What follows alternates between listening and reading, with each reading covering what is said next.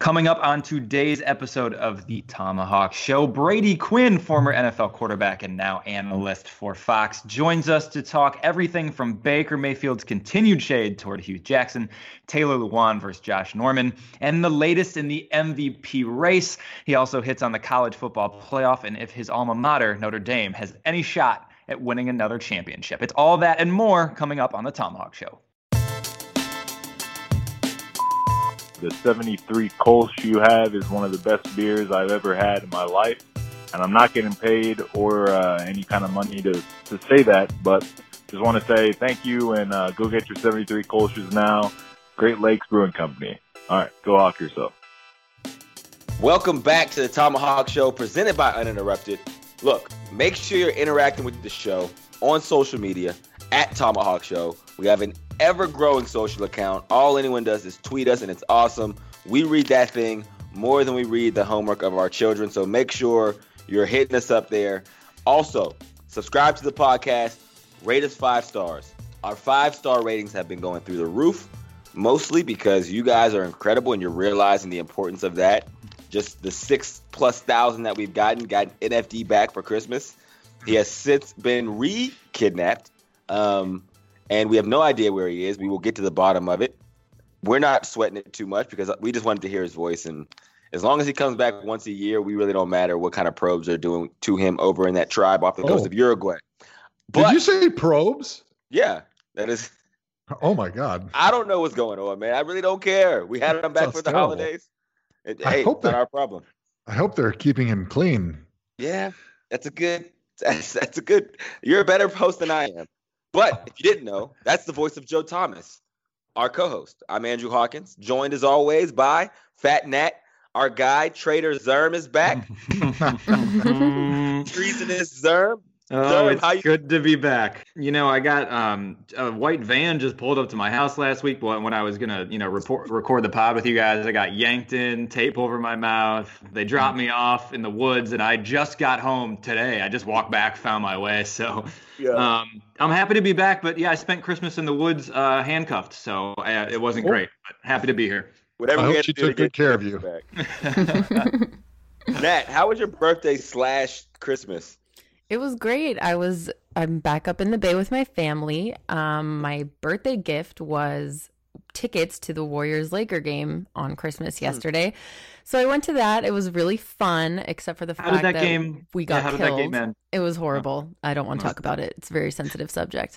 But it was really fun to be there with my whole family. And plus my childhood best friend and her mom also came. And our moms are best friends. So it was a big family affair, and it was really fun. That miss sounds awesome in the Bay. Double L, the fact that you have to share your birthday with Christmas and that you had to watch the Golden State Warriors get beat by the 6th, 7th, and 8th men of the Lakers. I just take L's all the time. Just all kind of L's. Look, we got a good episode. We're back talking football, which is an exciting thing. You want to just jump into it, Joe, or how do you want to do this today, man? I'm going to let you run the show since. Yeah, let's just jump right into it. Let's start talking foosball. All right, we're going to go around the league. A couple of quick hits.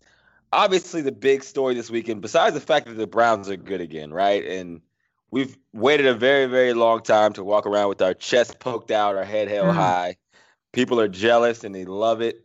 But Baker Mayfield, he's had the stare down with Hue Jackson, the back and forth. But it's not really a back and forth because it's all Mayfield at this point at Hue.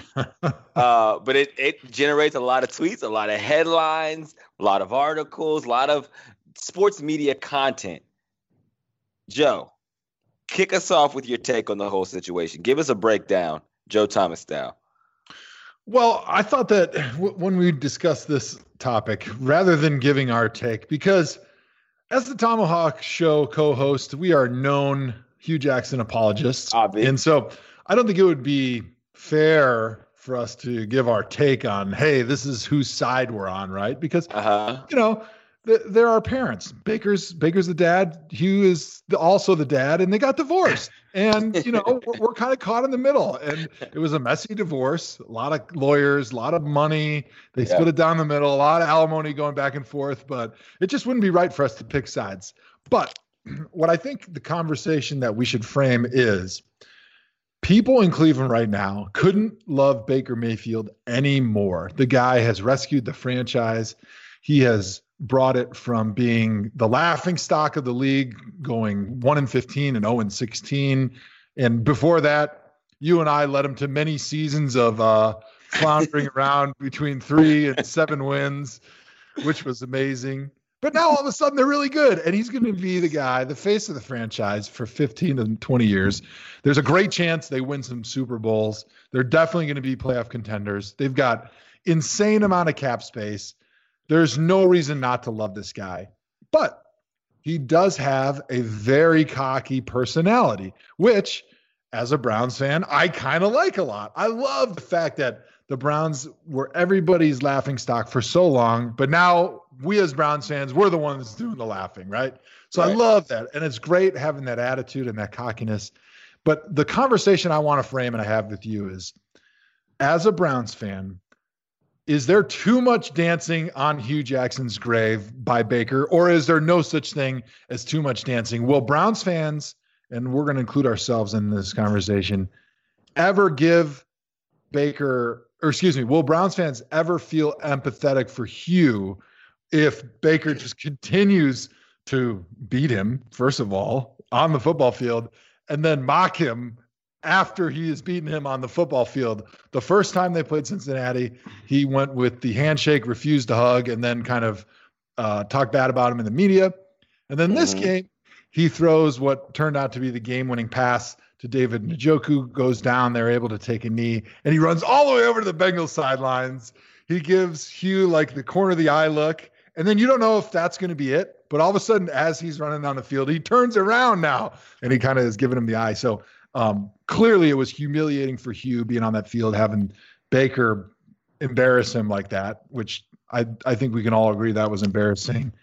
So are Browns fans ever going to look at that and say, all right, Baker, enough is enough. The man is dead. We don't need to continue to just beat him up and dance on his grave? What is your thought? My thought process is this. I think that Browns fans have such a disdain for Hue Jackson that they won't get there unless Hue Jackson literally never responds, reacts. Then after a while, the sympathetic part of any human would be like, okay, you're doing too much. If he doesn't, but we know Hue. Eventually, Hue is going to bark back in some way, shape, or form whenever the opportunity presents itself. He's super competitive. He's going to do something. He's going to have to. There's no way he's not just going to take it on the chin and just be like, yeah, I deserve this. It's not going to happen. It's just not his personality.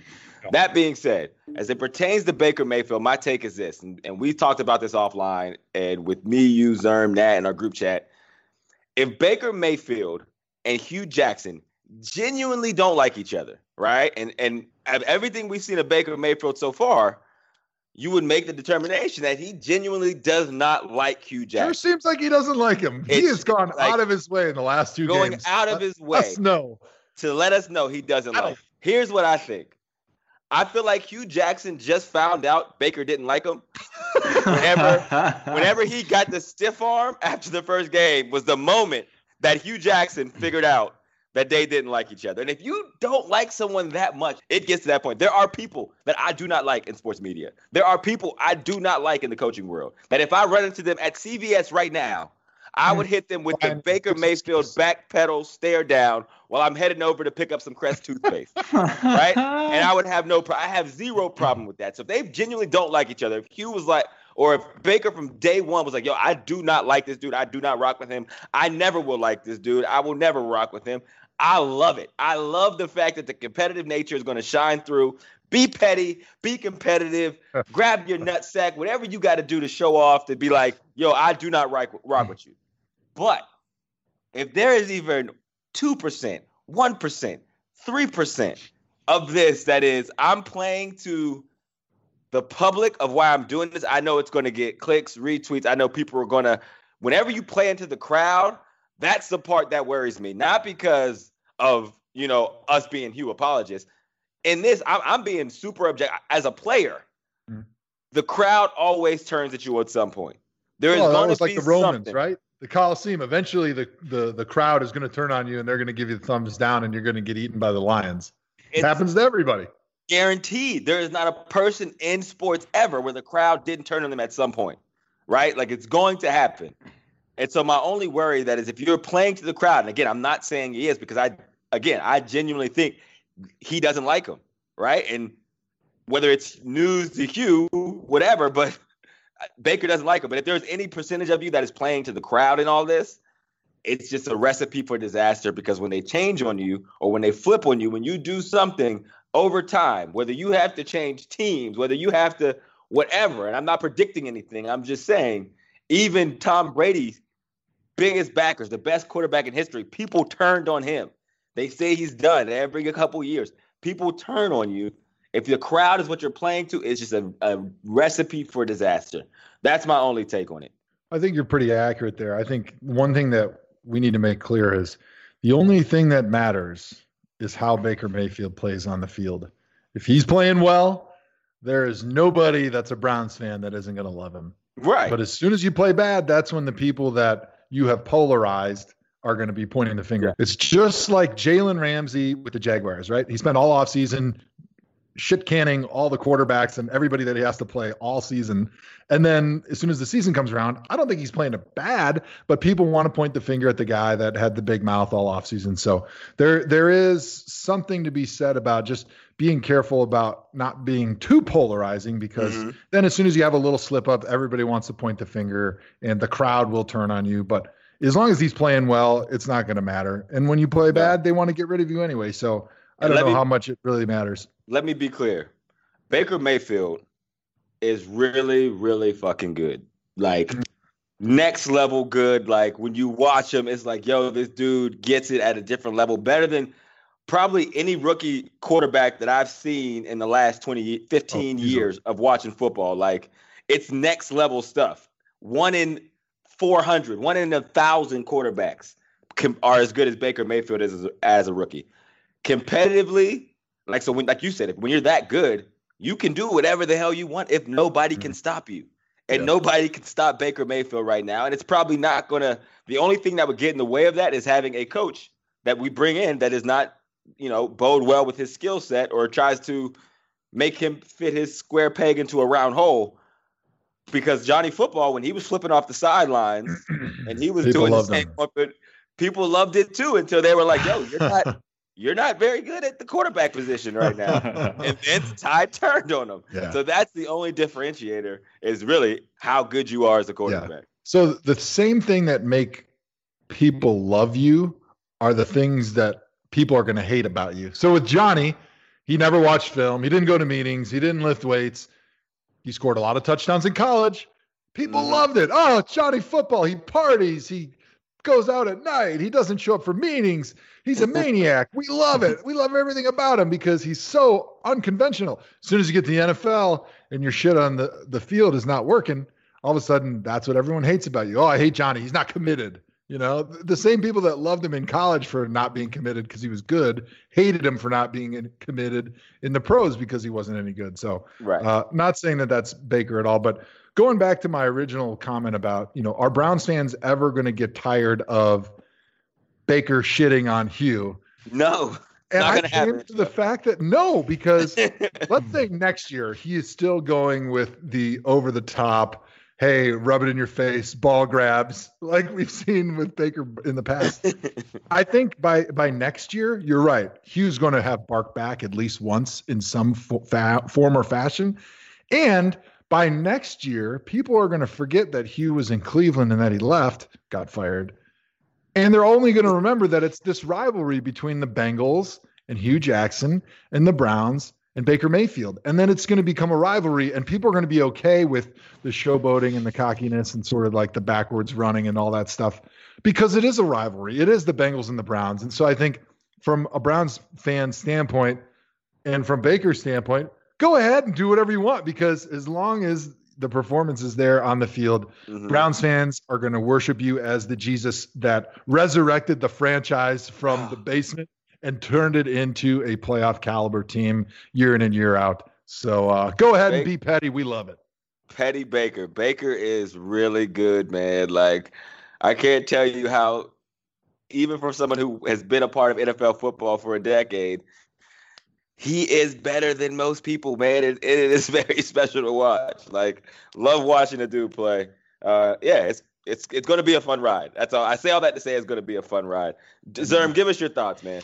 I think you guys next year, if Baker is still going over the top, because look, I am a known Hue Jackson hater, and I think that like what Baker did, I love the sideline thing, but like that for me was closure. Like I'm good now. I don't need any more Hue. I feel like that was the fatality and the backpedal and all of that. Like I'm good now. I don't need any more. Like if he's still going next year and poor Hue Jackson is like coaching some terrible defense on some team and Hue's just got that look on his face, like I might actually start to feel bad for Hue Jackson. So I think a lot of Browns fans, yes, will love it whenever Baker decides it's time to roast Hue Jackson on the sidelines. But like for me, if he's still doing it next year and the Browns are just crushing the Bengals or wherever Hue Jackson may be, I might be like, all right, man, we're good now. Like you did your thing. We're good. So I feel like there might be a faction of Browns fans that are still going to feel like if Baker keeps going with it and it just feels like he's just doing it to do it at that point, it might start not to feel as authentic. And then I think people may turn a little bit on that. You know what? I think, and I don't know if people realize this about the Bengals. Do you know how Browns fans feel about Baltimore? Yes, they absolutely despise them. There was a video last year, a couple years ago, of some guy that snuck into the cemetery where Art Modell is buried. I don't know if you guys saw this video. And he put like a Whizzinator in so he could pee on his grave in honor of like Browns fans. I mean, he I think went to jail over it. But people, needless to say, Browns fans despise the Ravens for being the team that left Cleveland. There are people, Hawk. There are people here. So the Browns. If the Browns beat the Ravens, and the Steelers win, the Steelers get into the playoffs. There are people here that are like, I do hate the Steelers, but I kind of want the Browns to just beat the Ravens. I don't care that the Steelers will get a playoff spot. Like it's wild. There are people here that hate the Ravens more than the Steelers. I'm not quite in that camp, but I understand. Yeah. Hey, Brady, how we doing, man? Brady, welcome to the Tomahawk Show, man. I've been waiting to come on this show for quite some time, let me tell you. It just goes to show you how little Joe feels about me, considering how long it's taken me to get on the show. Draft we were waiting for a special moment. We figured the day after Christmas is the most listened to podcasting time of all. So we had to wait until the right moment to pull out our most important guest of all time, Brady Quinn, everybody. Your transition into broadcasting is going to be so easy, Joe, because you're such a good bullshitter. So I appreciate you saving this for me. Wow. Next level. Next level. Right, Brady, we're talking a whole bunch of stuff right now, man. We're just going to let you jump into the conversation. We're talking Baker Mayfield, Hue Jackson beef. Baker came out today and was saying how he doesn't give a damn what anybody thinks about it. If you think it's petty or not, he's competitive. Only friends he's trying to make is the ones in the locker room. Do you think at some point that people will start feeling bad for Hue Jackson as Baker gives him kind of the equivalent of dunking his head into a toilet? Like that? the swirly. The swirly. He's giving him a swirly. Yeah. Clearly, Hawk, you haven't had too many swirlies in your time. Neither have I, and I can imagine Joe has never had a swirly, probably gave some out. Look, I have no problem with anything Baker Mayfield has done. I've been a huge advocate for him continuing to do these antics to Hue Jackson only because I feel like this is kind of a deep thing for me is if, a quarterback and a head coach, and especially an offensive-minded one where you've got kind of a special relationship with that guy, right? Like you're his voice piece on the field, so you're echoing a lot of the things that he's looking for. You're really responsible for being an extension of him on the field. So it's a close, intimate relationship. And given where he was drafted and given probably a lot of the things that Hue Jackson said to him, I'm sure they all feel incredibly disingenuous when that guy, even though he's fired, chooses to go to a team that you haven't played that's a divisional rival that you played twice more that year and doesn't sit in a box. He doesn't take on a role of being a consultant and maybe in 2019 joining the staff. No, he immediately goes and takes everything he's told you, everything he's taught you, everything you've done, everything he's seen you do, and tries to use it against you to beat you twice. Like that comes off as like Benedict Arnold, like kind of being a traitor. and it rubs me the wrong way. Like, it rubs me the wrong way watching him on the Cincinnati Bengals sideline with a headset. Like, there's got to be some rule put in place so this doesn't happen again, because it feels odd. It feels awkward. I feel like it's like, you know, if Joe and I were two single guys and I break up with my girl and then all of a sudden he starts dating her the next week. Like, it kind of feels like that. Joe tried that with me one time. Yeah, so I was Brady, like, about that girlfriend of yours. Sorry, this is probably a bad time to bring that up. No one knew that Brady and Andy dated in college. This is all news to the Tomahawk Show. Thank God. Well, let me ask you this, Brady, because this is, as a former player, we played together, and players get cut, right? And so when a player gets cut, a lot of times New England is famous for this. They'll pick the player up, they'll try to dig and dive into their playbook, everything they know about that team, and the player willingly gives that up. Do you see that situation differently when it's a player being cut and getting picked up by another team versus a coach being fired and picked up by another team? Yeah, I see it a lot differently for a number of reasons. For starters, when the player gets cut, right, he ain't getting paid anymore, okay? Now, Hue's still got – how many years did he have left? I don't think this – I think he had one more after this. Yeah. Right. So he's still getting that money. So it's like, maybe there's some guarantees. It's very seldom, though, that there's guarantees left on a contract for a lot of players who are cut, right? So I'll start off by saying this. It wasn't like Hue is broke and is like trying to wait for someone to give him a paycheck and is trying to survive, right, to make some money. He's still making money. And look, I'm not going to, be upset with the guy ever taking another job. I just think even the optics of how he took this job, like I said before, if he would have taken it and he would have sat up in the booth and or been a consultant and not, been down the sidelines where you're visible, where you're able to see across the sidelines and look into the eyes of your other players that you were preaching to for a couple of years, like that's what rubs me the wrong way about it. But you also have to discern that it's different between what a player is doing, just trying to survive after getting cut by a team, whereas we see coaches, head coaches, coordinators cycle through all the time and recycled. So to me, there is a big difference between a player getting cut and between a coach getting fired and choosing to take on this sort of job. I'll say from a coaching perspective, which I can't speak to because I've never been a coach, and that does give a little bit, I guess, kind of more context to the situation because it's very unique. I've never seen a head coach hired and take a job in the same year with another team, like let alone in the division. So why do you think that is? It's because most people, like, naturally, it's awkward, is it not? Like for example, going back to the dating scenario, like if you start dating your boy's girl, like it's not like you're bringing her over around your friends and your buddies and all that. Like there's an awkward phase. Like that may never happen, right? So there's a reason why we at least can't recall something like this happening, because it usually never does. Like usually people have the presence of mind to wait until the next year and take some time off and reevaluate, or they go about it a different way than like being right up in your face and being on the sidelines of the headset. I think Hue, and again, we are known as the official podcast of Hue apologists. But I agree. He made some missteps throughout this whole process. I think you're right. He should have made it a consultant role. At the most, he should have been in the booth. He definitely shouldn't have done the media press tour. But I will say this. I feel like the reason why it's unique is for a couple of reasons. Number one, he had the worst record of any head coach in the history of professional football. So thanks to you and me, Hawk. Thanks to me and Joe Thomas. You're welcome. We were able to put him in the history books. And I do think that there was like this feeling of, I don't know when the hell or who the hell is going to be the next person to offer me a job or bring me in.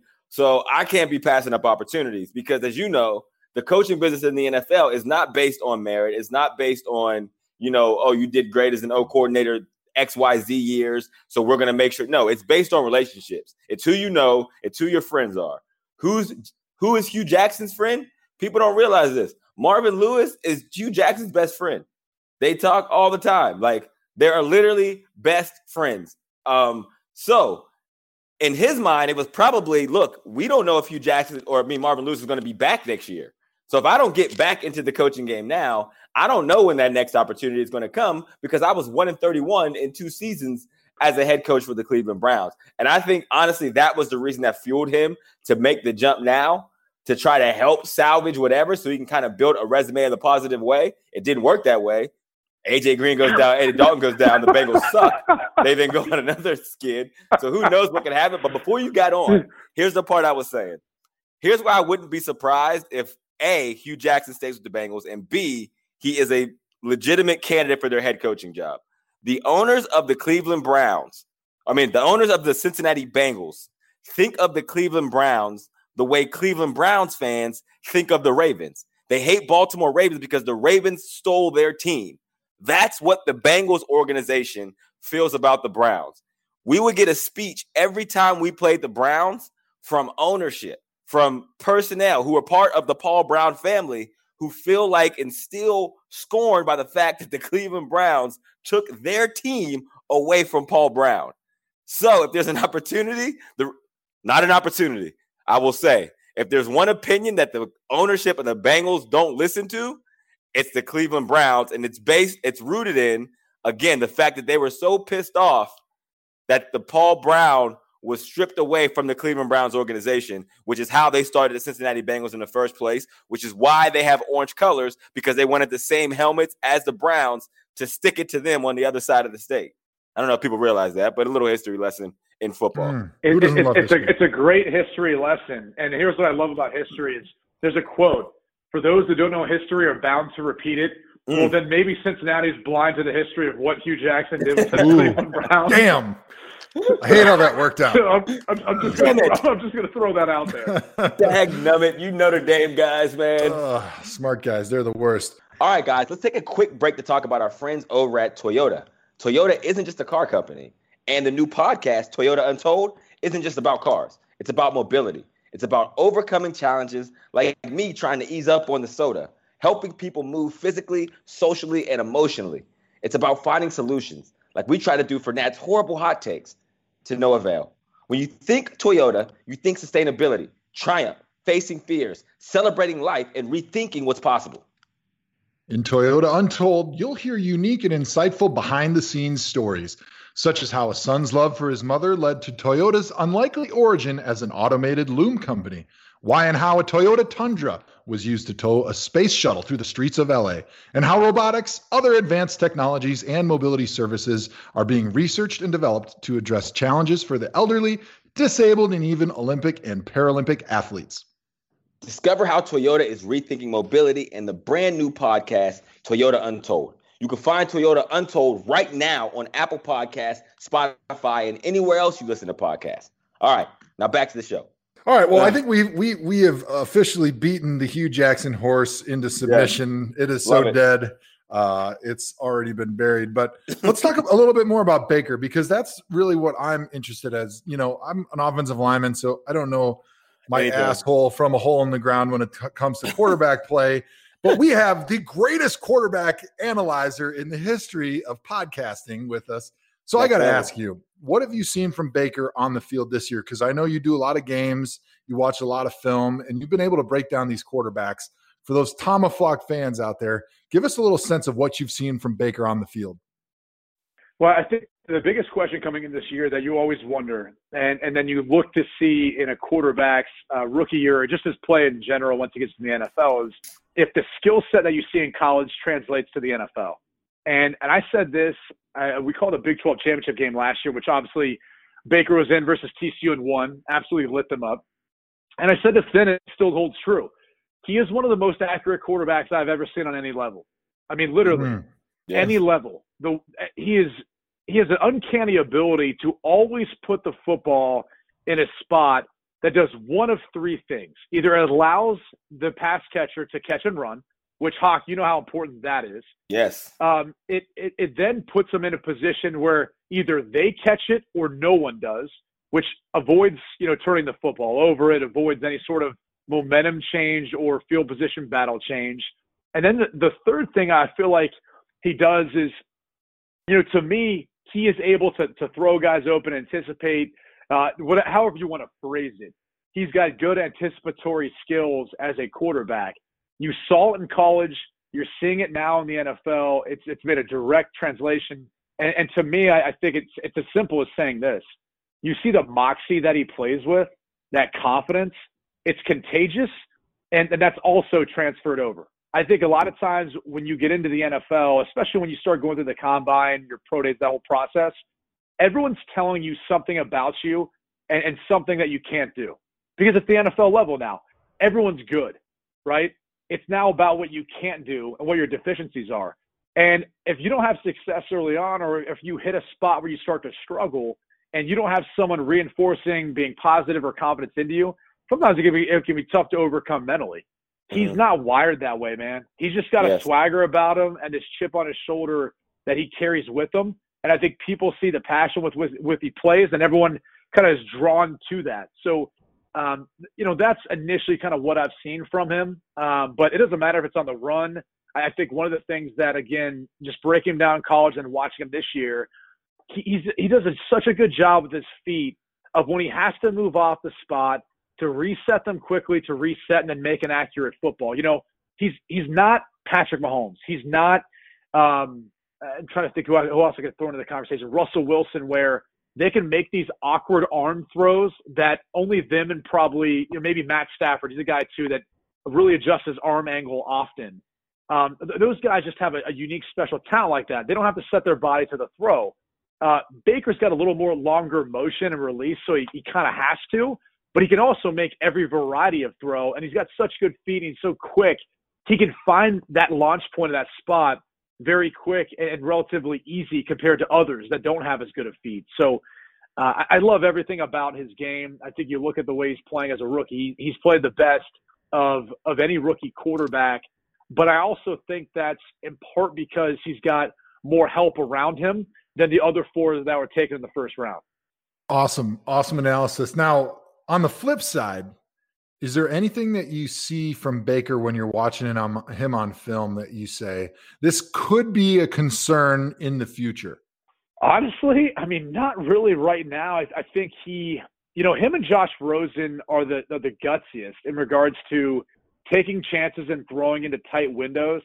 Now, that hasn't worked out for Josh Rosen as well this year as it has for Baker Mayfield. But it kind of goes back to, look at what they're both working with.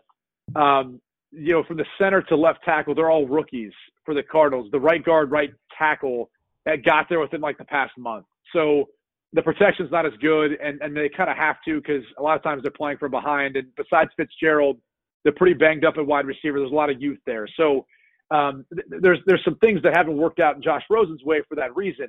When you got a guy like Juice, good old Jarvis, I mean, you can throw that football anywhere in his vicinity, and he's got strong enough hands that he's got that competitiveness to him where he's going to go make a play on the football. So especially even in contested catches, when you've got to take a chance, I feel like that's gonna help out him a little bit. But honestly, there's not a ton. I think the question's really gonna become what's the next step for Baker? Because when I look at him compared to a Josh Allen, and I've said this before, Josh Allen is the type of kid that is nowhere close to where he could be one day. He's got an unbelievable arm. He can kind of change up the launch point and all that. He's a ridiculous athlete running the football too. Kind of reminds you of Cam Newton in that regard. And the question becomes, as they get better around him and as he becomes more accurate and as they are able to protect him better because their offensive line's not in a good spot, he could all of a sudden end up being the best out of this class just because of his top end potential. Whereas Baker, his ceiling may not be as high, but his also floor is higher than everyone else's at this point, if you know what I'm saying. Yeah. I think Baker Mayfield, and I say this, and this is also the official podcast of Flip-Flopping Opinions. Here's why I now love the antics and the pettiness, because after hearing Brady Quinn, our resident quarterback expert and the best quarterback analyst in podcast history, Baker Mayfield needs to be motivated. He has to motivate. He's an underdog. He is a walk-on, multiple-time walk-on, come from the bottom. He thrives off having enemies. So I think it's similar to the Jalen Ramsey, similar to the Richard Sherman, where they would talk themselves into a corner and force themselves to perform. I feel like that's what Baker, that's the mind games he plays to himself, whether, consciously or subconsciously. That's it. So he's going to continue to create enemies because whenever people are talking about him that way, it motivates him to play harder, to play at a high level because he's not used to being the front runner. In Cleveland, he's a savior. Like, I don't know if he's ever come into any place ever in his career as the savior, whether that's high school or college. Here, he is done. Like, he's the guy. He is the guy and he is the savior, but I do have to pump the brakes because, and we would talk about this on our broadcast, like there's a bit of a misconception of him in high school, which one, he was a very successful high school quarterback. I believe he went to Lake Travis, if I'm not mistaken. He was successful. He was successful then. The whole walk-on story gets a little bit, convoluted when you talk to like a Cliff Kingsbury and you talk to some of the other head coaches, like at the time, Bob Stoops and all of that. Like there was another person involved. I'm not going to get into too many of the details, but there were some reservations about maybe a family member, and that's how it started. But he would have had a scholarship at Texas Tech after he won Big 12 Newcomer of the Year. He chose to go to Oklahoma, which was always where he wanted to go. And in order to try to, prevent potentially either sitting out a year or losing a year of eligibility to, transfer rules, being a walk-on actually afforded him the opportunity to potentially be able to get that back. So, that's where you kind of look at it and you're like, okay, I got to hold on. It is a great story, but the two-time walk-on thing, some of it was a little bit, by design because it afforded him the chance to. And there's no doubt about it. When he got to Oklahoma, he was going to be the guy. Like there's always a quarterback competition, but in the same breath, most coaches usually know what they're going to be thinking about with where they're going with it. So, and that's fine. I'm not saying he wasn't good. I'm not saying people didn't respect him, but obviously hindsight, they're all going to talk about him in a different way. I can promise you this, in high school, he wasn't one of the top rated recruits. He wasn't one of the top guys in the country. And when you're in that position as a guy like myself that used to see him, yes, I was the man in high school at my little high school, but at the same time, I wasn't being talked about with the other guys who were going all of the big schools. I then went to college as a walk-on. Essentially, was I going to get a scholarship? Of course I was, and I played early. But even still, I wasn't regarded with the top guys. That's what I'm saying about him being a walk-on. Not that nobody thought he was good or that he didn't think he was good, but in the grand scheme of how you're talking about people, even coming into the draft, they talked about everybody else who were doing terrible, the rookies this year, compared to Baker Mayfield. They talked about him, the other guys, like they were the next coming. They had all the tools. Like he didn't have the tools. I just feel like in his mind, he does create that super-duper underdog villain mentality, and it helps him perform, which is why I think he'll need it and continue to have to be petty, continue to have to make enemies, because in the NFL over time, once you do something for a long time, you put it kind of into autopilot, and it's hard to get motivated to go out there on a Wednesday practice in week 16, in year 7, in year 8, in year 9, and continue to do it if you're not pushing to, tap into whatever motivating factors got you there in the first place. That's all I'm saying about Baker Mayfield. No, I'm with you. Look, motivation, right? It's a powerful thing. And I think most people are motivated either out of incentive or fear. And both have proved to be extremely successful. But I think my only thing is, like, Tom Brady carries a chip, right? Yep. He's a 6th-round pick. And he goes about it in a different manner. And I think for Baker, eventually, like 5 years, 6 years down the road when he's still balling and doing all this, I don't know that you'll see quite as much pettiness, only because hopefully he'll find other avenues to then, showcase his competitive spirit or motivate himself, if you know what I mean. Like, I would say if there's one thing that that could play into his detriment based on what Joe asked me earlier is it is like wanting to play with that fire and passion. That's great, but you also have to learn how to control it. Because sometimes as a quarterback, too, you get all fired up and all of a sudden, you feel like your balls are as big as, I don't know. I haven't bowled in a long time, but imagine the biggest, heaviest bowling balls you could think of. And you think you're walking around with those things hanging from you and like you can make any throw. And at some point, you got to realize, like, there's sometimes a bad decision that comes along with that, or a gutsy decision that ends up, being the wrong one. And so that's just where I think as a quarterback, you got to be, I don't want to say numb, but you've got to play at kind of the even, calm keel, even though at the same time you can still have that fiery motivation and be able to get the rest of the guys to play for you and play around you with that. You still have to have a sense of calmness at some point too. Speaking of a sense of calmness, nobody has, it feels like at this time, more of a sense of calmness than Patrick Mahomes and Drew Brees, who are probably the front runners for the MVP race. If you had to pick right now and rank your MVP pick and then your runner-up and your, what is it? Is it first or second runner-up, the third place person? That's in the hole. It'd be in the hole. Okay. On deck and in the hole. Okay, just complete transition. So give me your top 3 ranked MVP candidates right now, Brady Quinn. Yeah, I would have Patrick Mahomes. I think had Drew Brees and the Saints, I don't know why I attribute this to like them winning and losing a game, because I don't believe it should only be based on wins and losses. But had they not lost to Dallas, like that 13-10 game, and if they had rolled on and been, what are they, a 3-loss team now?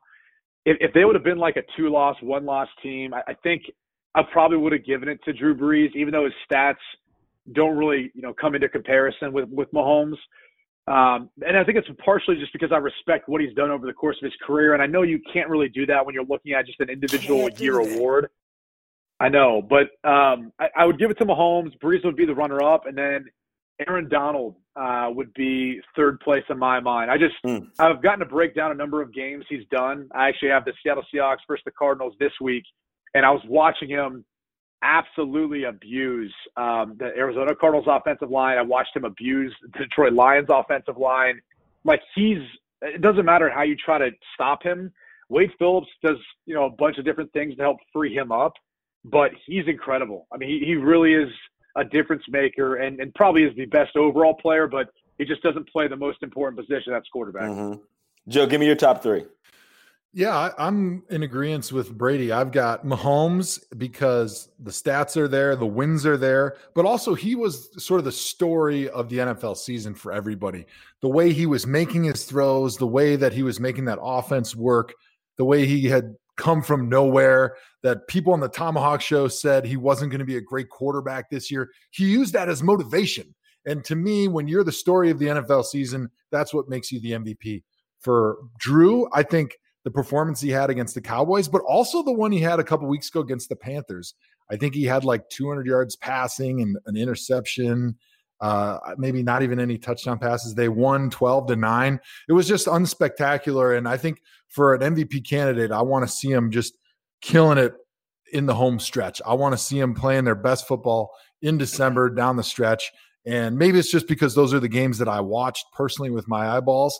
But to me, Patrick Mahomes has outplayed Drew Brees throughout the course of the season. And then I love Aaron Donald. He's been the greatest defensive tackle that I've ever seen, that I've ever played against.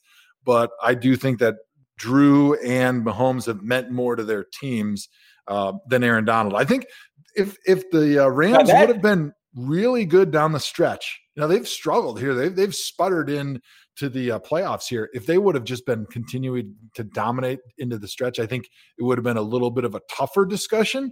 But I think because of the way that the team has struggled, that in my mind, me personally as the voter, that I've hurt my candidacy for voting for Aaron Donald.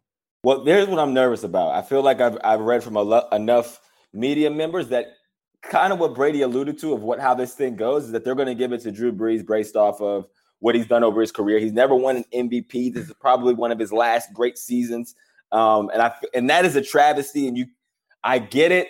Super respect for Drew Brees. I do think he's one of the best quarterbacks ever in NFL history, obviously.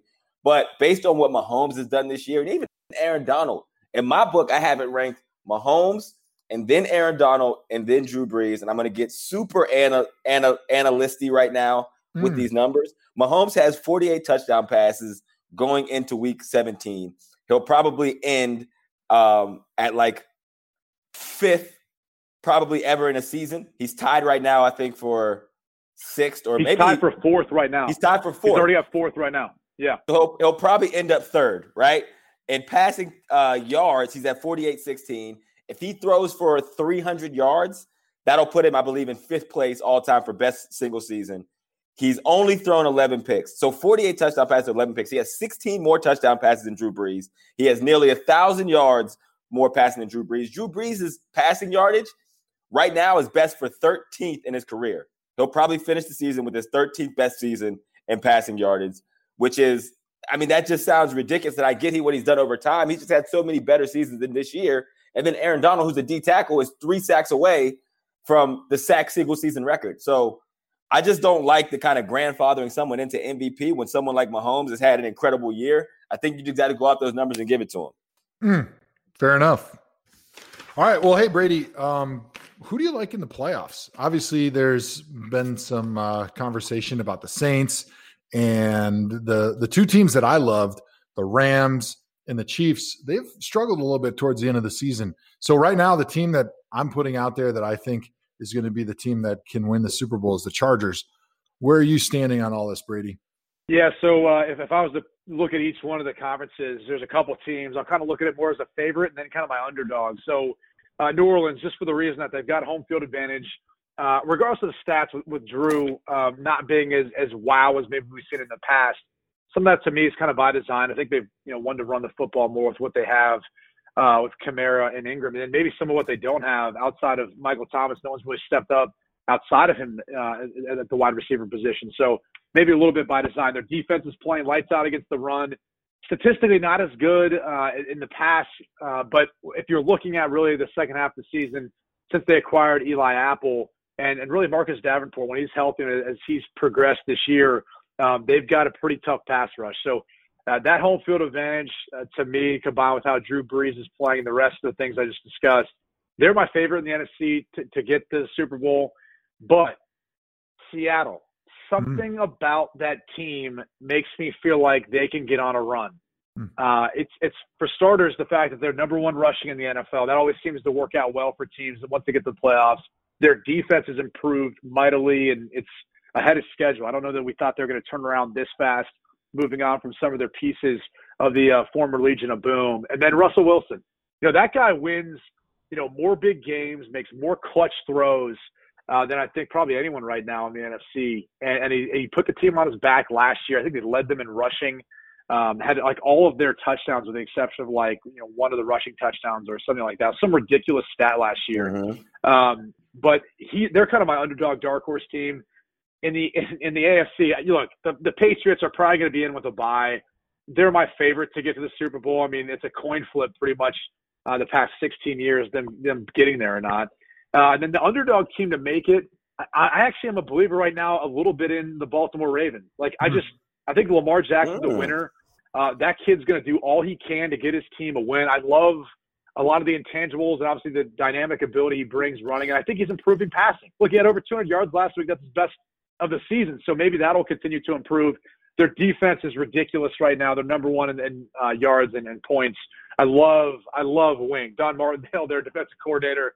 Talk about a guy who's got some bowling balls in between his legs. That guy will call down pressures whenever he wants. So they're a gutsy, risk-taking style of defense, and they got the personnel to back it up. So that's kind of my dark horse to make it from the AFC. Too bad the Ravens won't make it because they're going to lose to the Browns this weekend. But if they would make it, they would have a great chance to make the Super Bowl. I see what you're saying there. Technically, they could lose to the Browns, and if Pittsburgh lost too, they'd still get in. Yeah. And Joe just doesn't want them to have any success because he basically predicted Lamar Jackson would be out of the league by week 10. And here he is at 5-1. And Joe. Can I just say this? For example, if you look at the AFC South matchup, Colts and Titans, I think Mariota may still play just because the kid he's tough as nails. And look, he's not the most prolific passer. If you're putting between him and Andrew Luck, you're going to pick Andrew Luck. But there's something about where the NFL is going right now, where some of these guys just figure out a way of winning. And Marcus Mariota is kind of one of those kids he's been a winner. He's figured out a way of getting it done, especially at home. And so that's why I think that game's going to be a ton of fun to watch. If Gabbert starts, he's still got a chance, but it would just be something a little bit different. Something tells me Marcus Mariota, I guess I'd be surprised if he ended up getting declared out just because I feel like he's such a tough guy and he'll figure out a way to try to get his team back into the playoffs. But you've got to open your mind to some of these guys who have more athletic ability and aren't as good as passers.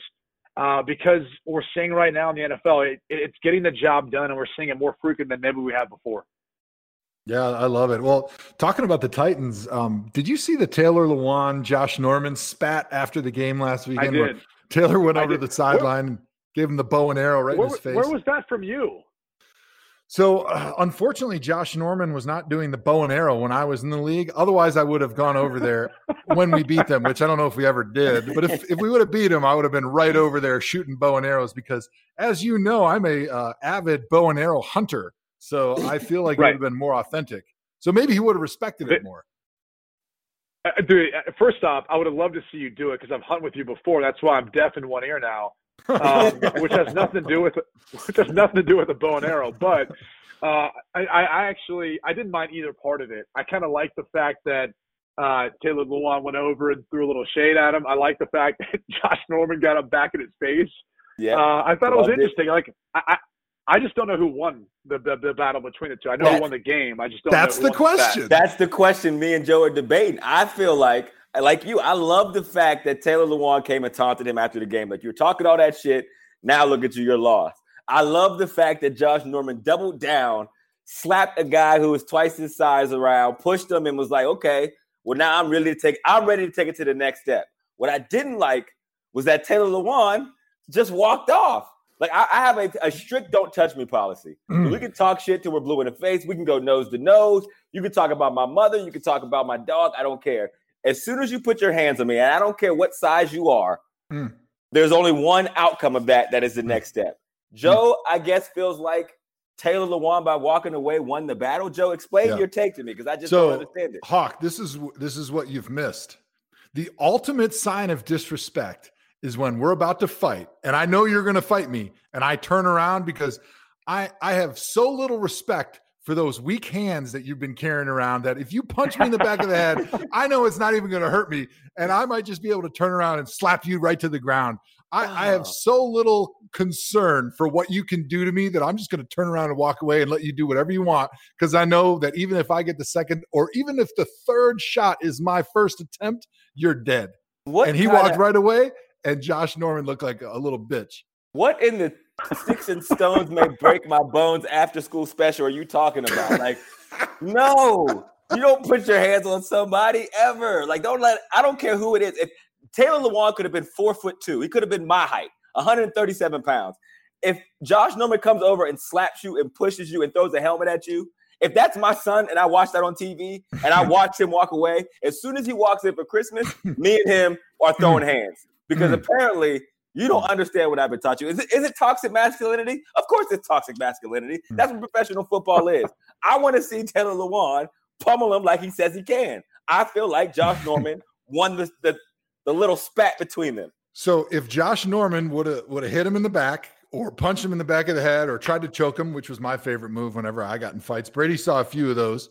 But then Taylor would have had the ability to turn around and dust off the tiny little scratch that he would have put on him and then beat his ass. But because Josh got scared, even when Taylor had turned his back, Josh was afraid to throw down. That's why Taylor won. And I got to hear Brady. After hearing both of our sides, I got to hear what Brady has to say. Brady, break it down for us, man.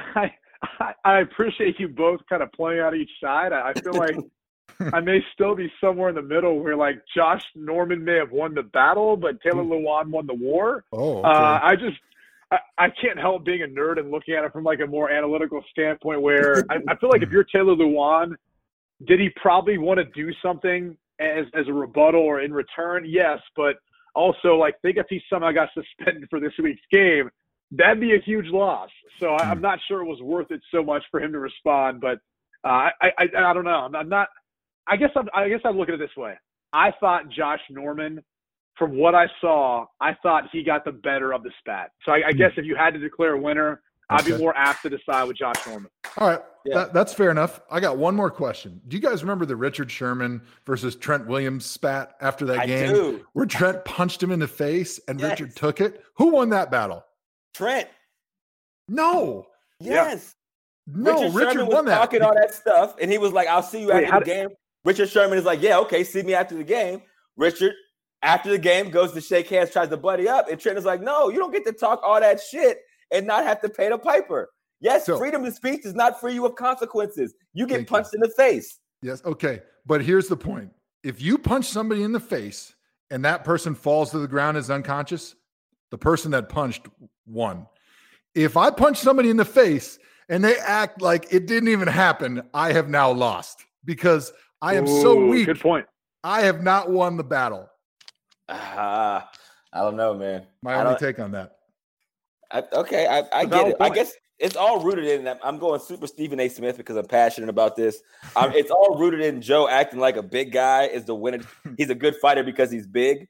And I'm like, you know how many bigger guys that I've choked out in the submission? And I can't wait to, like, I'm going to get a simulator to show what it would be like for me and Joe to fight. And, like, with my – like, Goliath was the underdog. He didn't have a chance against David. He didn't have the quickness. He didn't have the hand-eye coordination. It's philosophies like that got Goliath's village overtook. All right? That's just what I'm saying, Brady. Super Bowl weekend. That's all I'm saying. Get your tickets now. Fuck. Tomahawk fight. We may be fighting each other. Is this actually happening? Is this actually happening? This is happening, man. Can I be the referee? Can I be the referee? Can I be is it Herb Hand? Is that who does the UFC matches? Yep. Perfect, man.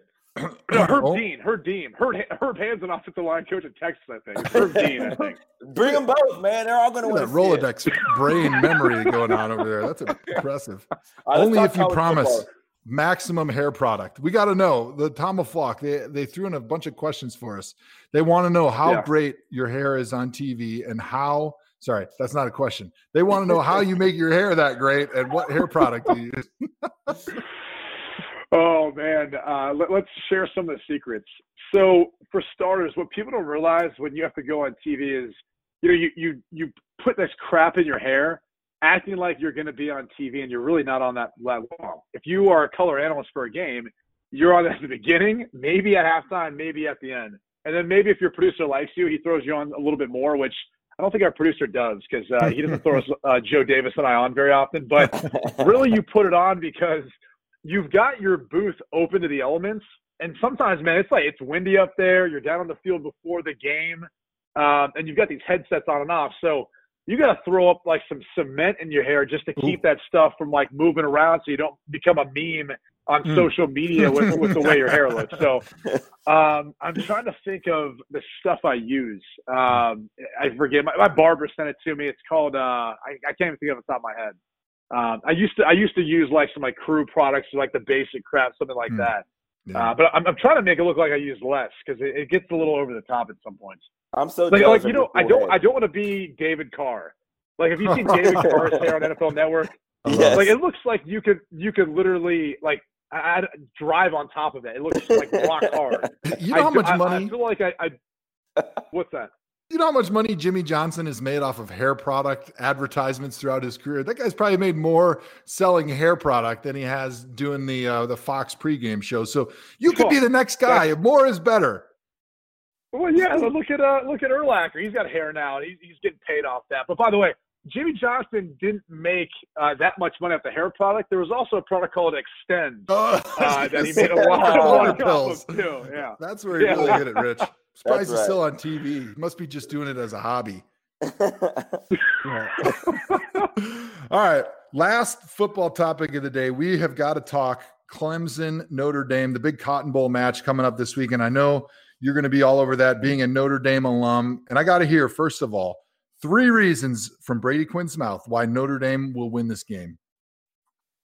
One, they've been underestimated all year long. I think they're lot more talent than people realize from years past. So it kind of starts there. Like people just have constantly underestimated this team. 2, the quarterback, Ian Book, incredible improvisational skills.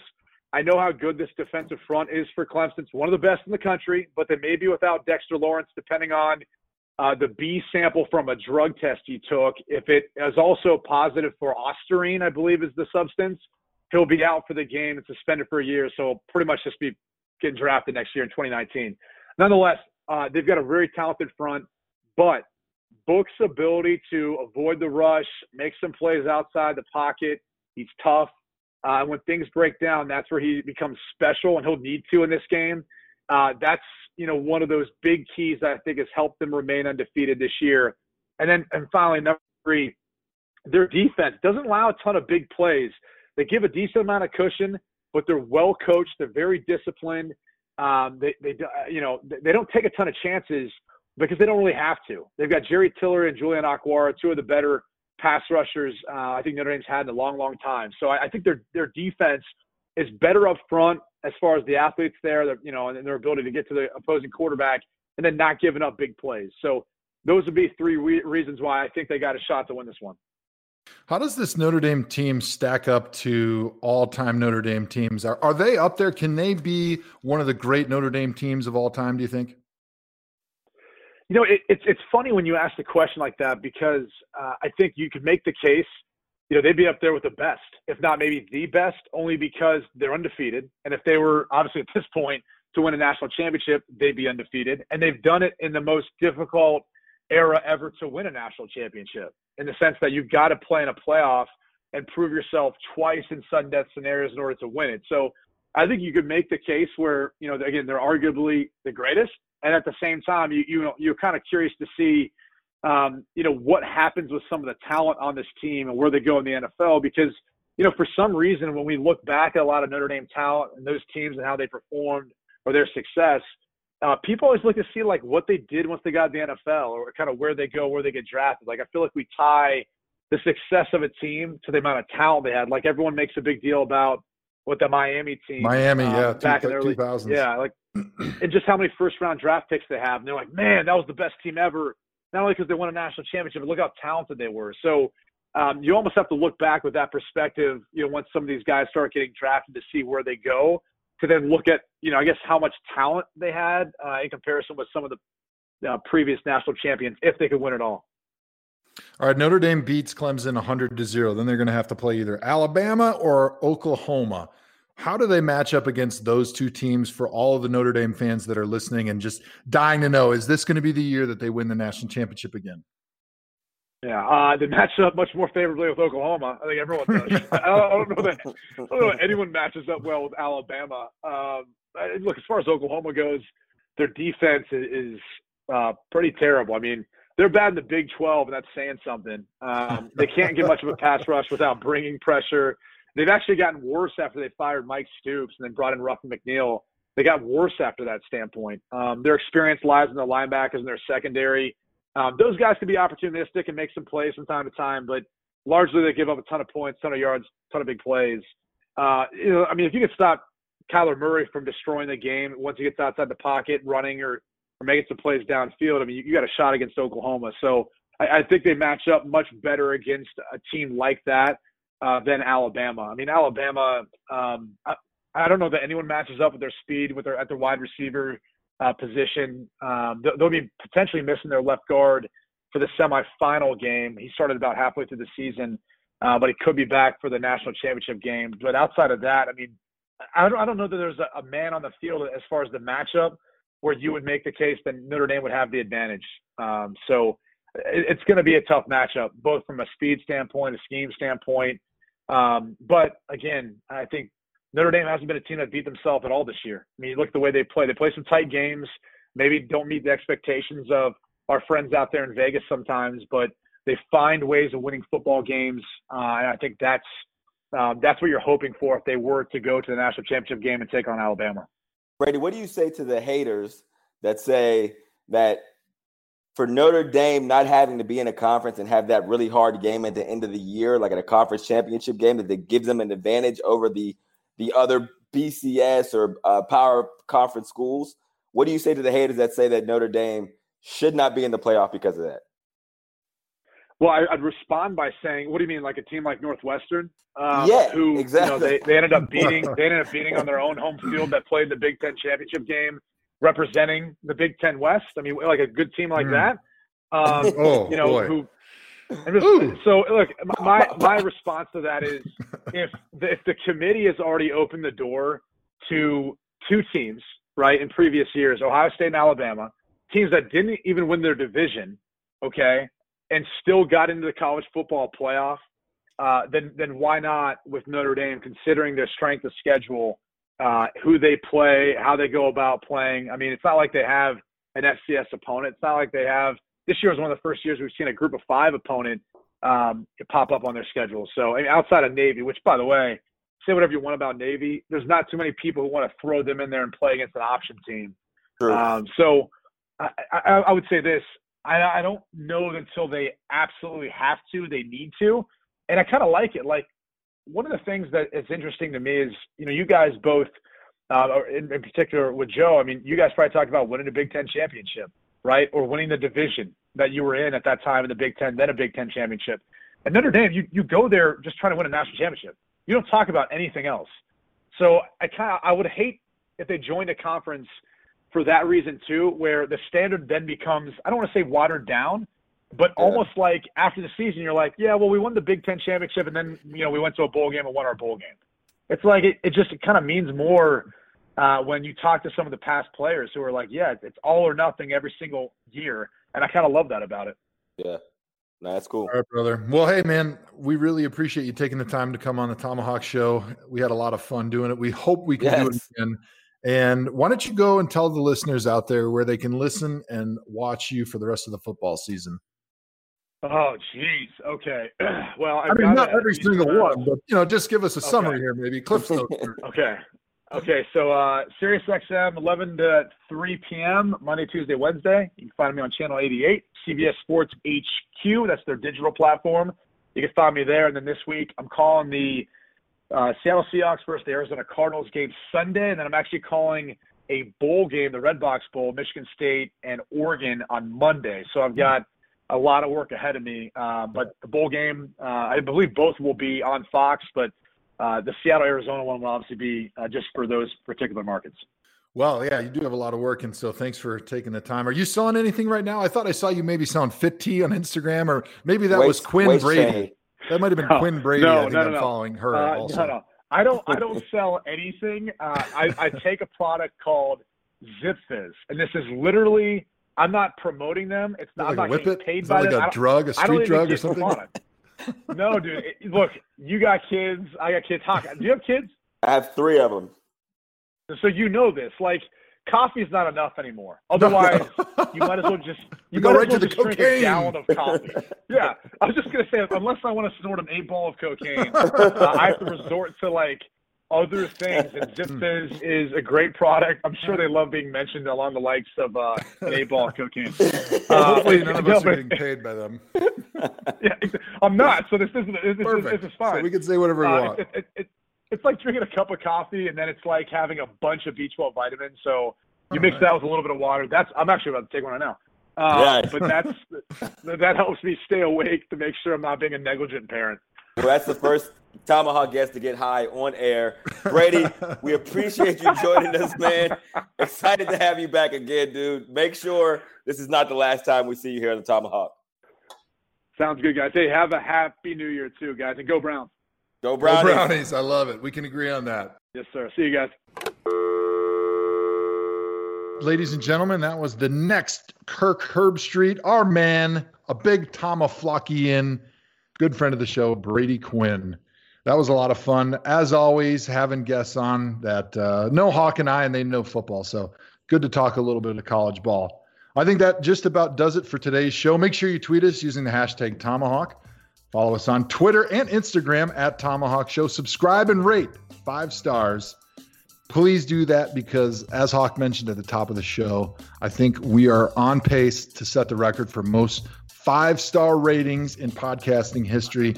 And it was very interesting. We had some interesting research come in this week on the podcast numbers. And not only do we have over 3 million downloads in 2018. As everybody knows, we were the most downloaded podcast in Ohio in 2018.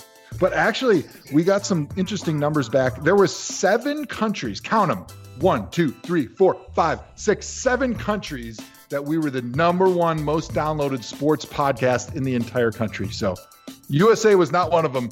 But if it was, can you imagine how awesome that would have been? Either way, we've got fans in Norway, Spain, Uruguay, thanks to NFD, Switzerland, Denmark, Germany, Ireland, all over the map. They love the Tomahawk Show. Final thoughts, Mr. Hawkins. It's not the size of the dog in the fight. It's the size of the fight in the dog, Joe. And I'm going to kick your ass. So you don't have to punch me out when you give me those most tired of boring cliches because I've fallen asleep and you've already won. All right. Well, everyone has a plan until they get punched in the mouth. Michael Tyson. Nat. Joe, hawk yourself.